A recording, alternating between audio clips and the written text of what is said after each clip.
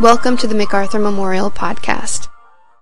Located in Norfolk, Virginia, the MacArthur Memorial is a museum and research center dedicated to the life and legacy of General of the Army Douglas MacArthur. The memorial is also dedicated to preserving and presenting the story of the millions of men and women who served with General MacArthur. Each month, the staff of the memorial will use this podcast to explore topics relating to General MacArthur and his times.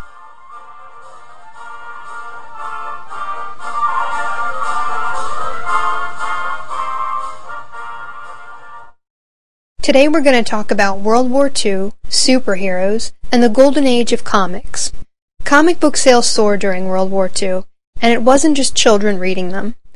Adults were reading them in record numbers, and along with cigarettes and chocolate, comic books were among some of the most coveted items sent to the troops.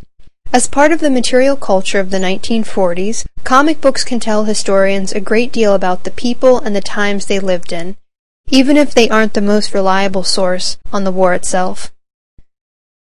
The story of World War II, as told through Golden Age comic book adventures, is not the story of World War II found in books and archives.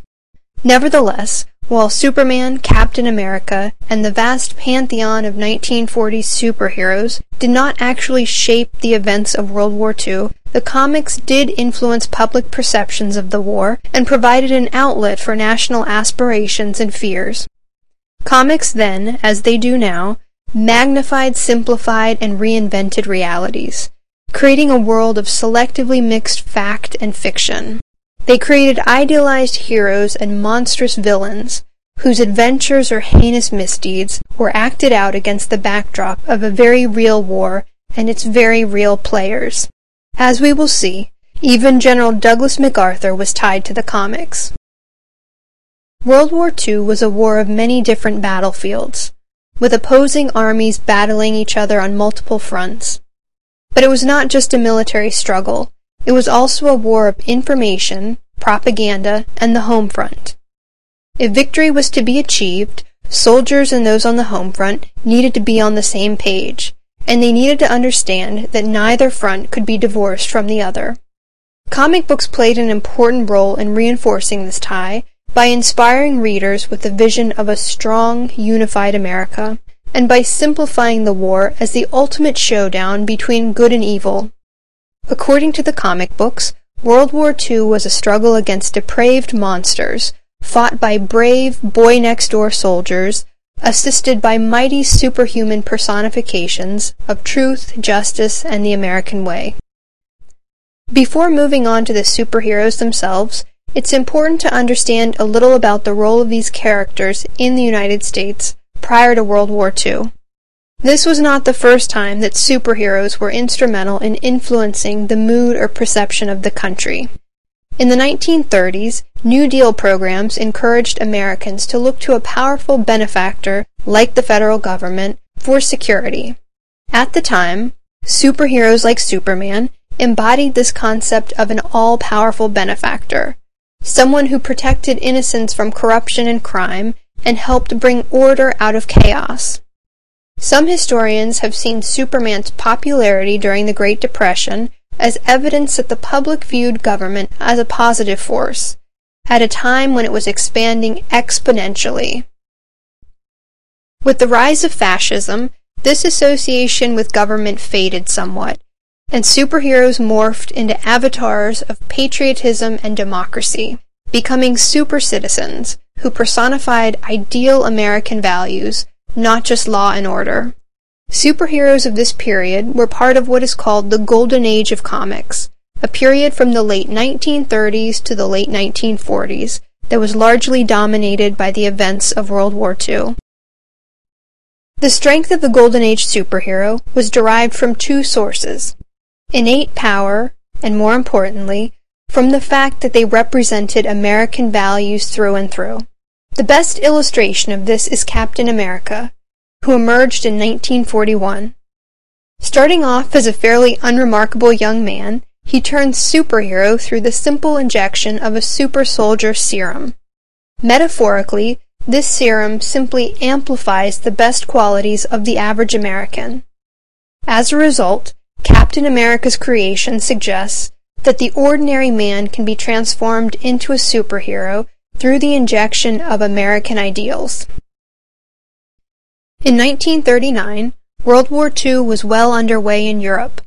The United States was not yet a participant, but American superheroes were far from neutral isolationists. In January of 1940, a superhero named the Shield appeared in Pep Comics and devoted his life to shielding America from its enemies. Later that year, another character named the Blue Bolt was one of the first American superheroes to talk negatively about Hitler and Mussolini. Through his own experiences, readers were exposed to Axis atrocities. At the same time, superheroes like the Submariner, Superman, Wonder Woman, the Human Torch, and Captain America were also fighting the Nazis and thwarting the plots of an unnamed Asian power in the Pacific. Many were reluctant heroes, only joining the struggle against the Axis powers when morally compelled to do so. The Submariner was an Atlantean prince who nursed a hatred of all surface dwellers. With the rise of the Nazis, however, he temporarily put aside this vendetta to help the Allies, because he believed Nazi Germany represented the greatest threat to his oceanic underworld. In February of 1940, almost 2 years before America entered the war, the Submariner was portrayed attacking German submarines. During the same month, Superman was featured in a story that had him scooping up both Hitler and Stalin and dropping them off at the League of Nations to face justice. Later in the spring of 1941, 7 months before the Japanese attack on Pearl Harbor, Captain America was portrayed delivering an incredible right hook to Hitler's face in one of the most famous comic book covers of all time. America was not at war, but the comics had already set the stage by identifying the villains. When war came following the Japanese attack on Pearl Harbor, the comics were ready. Responding to the attacks, many comic book characters reflected the defiance of a wounded but undefeated nation. Even Uncle Sam appeared in the comics, in tattered red, white, and blue clothes, or with rolled-up sleeves. While his wardrobe was worse for wear, the rips, tears, and rolled-up sleeves demonstrated that beneath his suit, Uncle Sam was a strong, muscular man, galvanized into action, and far from a sleeping giant or a kindly old man.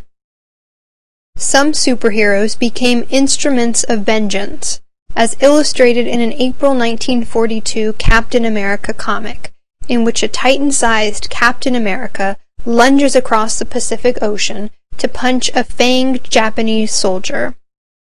Other characters represented a more nuanced social critique of the Axis regimes, such as Wonder Woman, who joined the fight against the Nazis after realizing that the United States and its allies represented the last citadel of democracy and women's rights.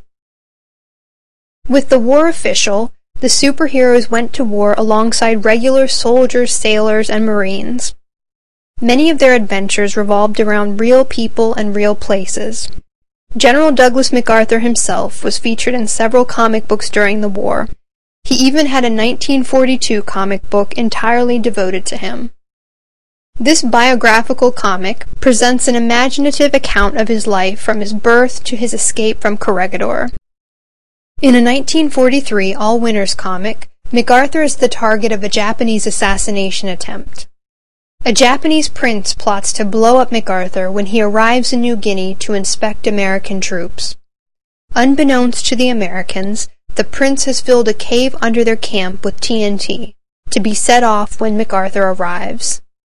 As a testament to MacArthur's stature, the Japanese prince asks for more explosives at one point, because he is not sure that a cave packed full of TNT is enough to destroy MacArthur.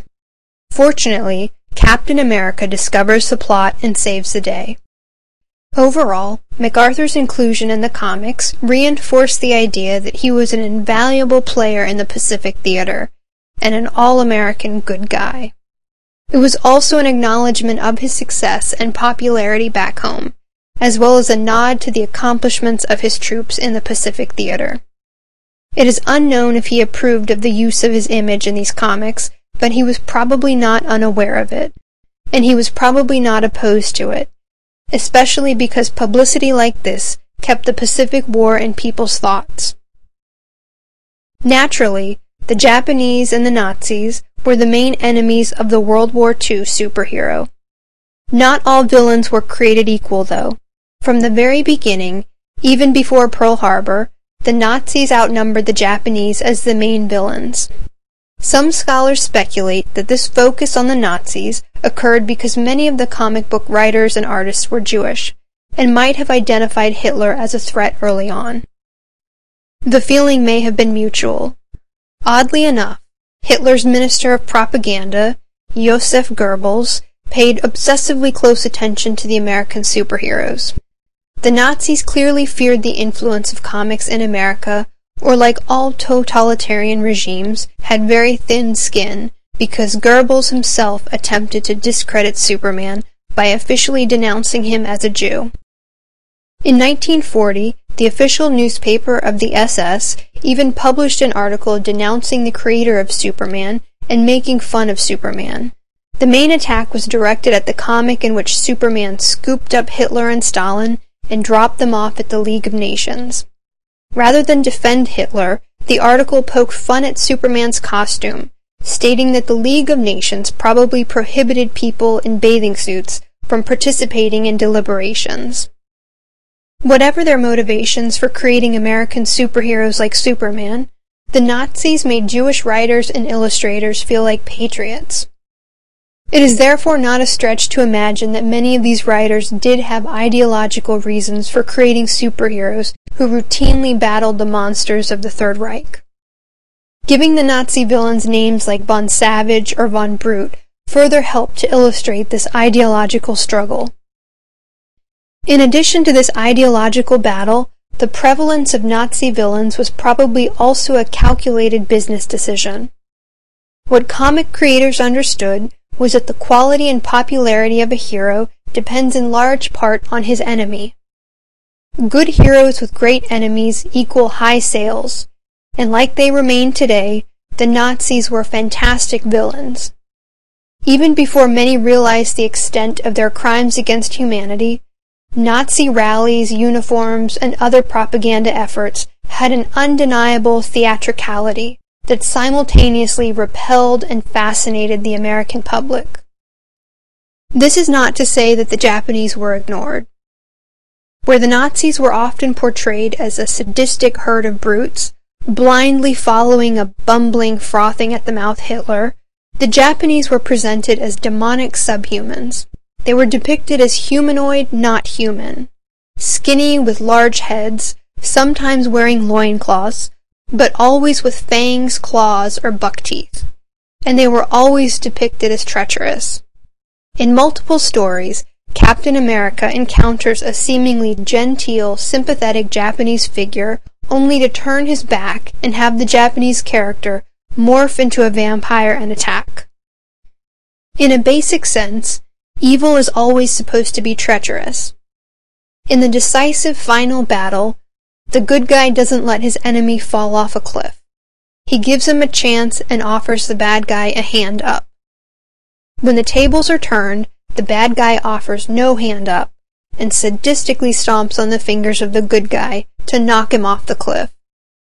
This scenario is fairly universal and illustrates the brutality of evil and the righteousness of good, a factor that ultimately legitimizes the destruction of the character identified as evil. In the comics, the Nazis and the Japanese were clearly the evil villains, worthy of destruction by the superhero. That being said, there was one major difference between both groups of villains.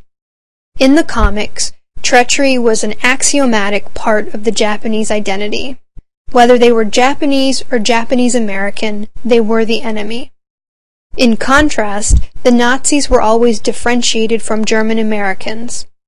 Comic creators made an effort to include positive German American characters who demonstrated their loyalty to the United States by rejecting calls to become fifth columnists or spies for Nazi Germany. Representations of the Japanese made no such distinctions. Many scholars believe that these depictions of the Japanese were based on xenophobia and the real-world savagery of the Japanese military. This real-world savagery was best illustrated by the conduct of the Japanese military at Nanking, where hundreds of thousands of Chinese citizens were murdered and/or raped when the Japanese took control of the city in 1937. Events like this largely shaped American perceptions of the Japanese enemy, and ultimately, this real-world savagery merged with fantasy in the comics, providing readers with a sense that the Japanese were monsters. The acceptance of this belief in 1940s pop culture may shed some light on why there was no major outcry over the internment of Japanese Americans during the war. Comics were clearly an important part of the World War II era. Today they provide us with glimpses of what people were afraid of and what they idealized. During the war, they reminded people to rally around leaders like General MacArthur, to not forget the struggles of the soldiers, sailors, and Marines in the field, and to never forget that victory was not just about winning, but about the survival of the free world.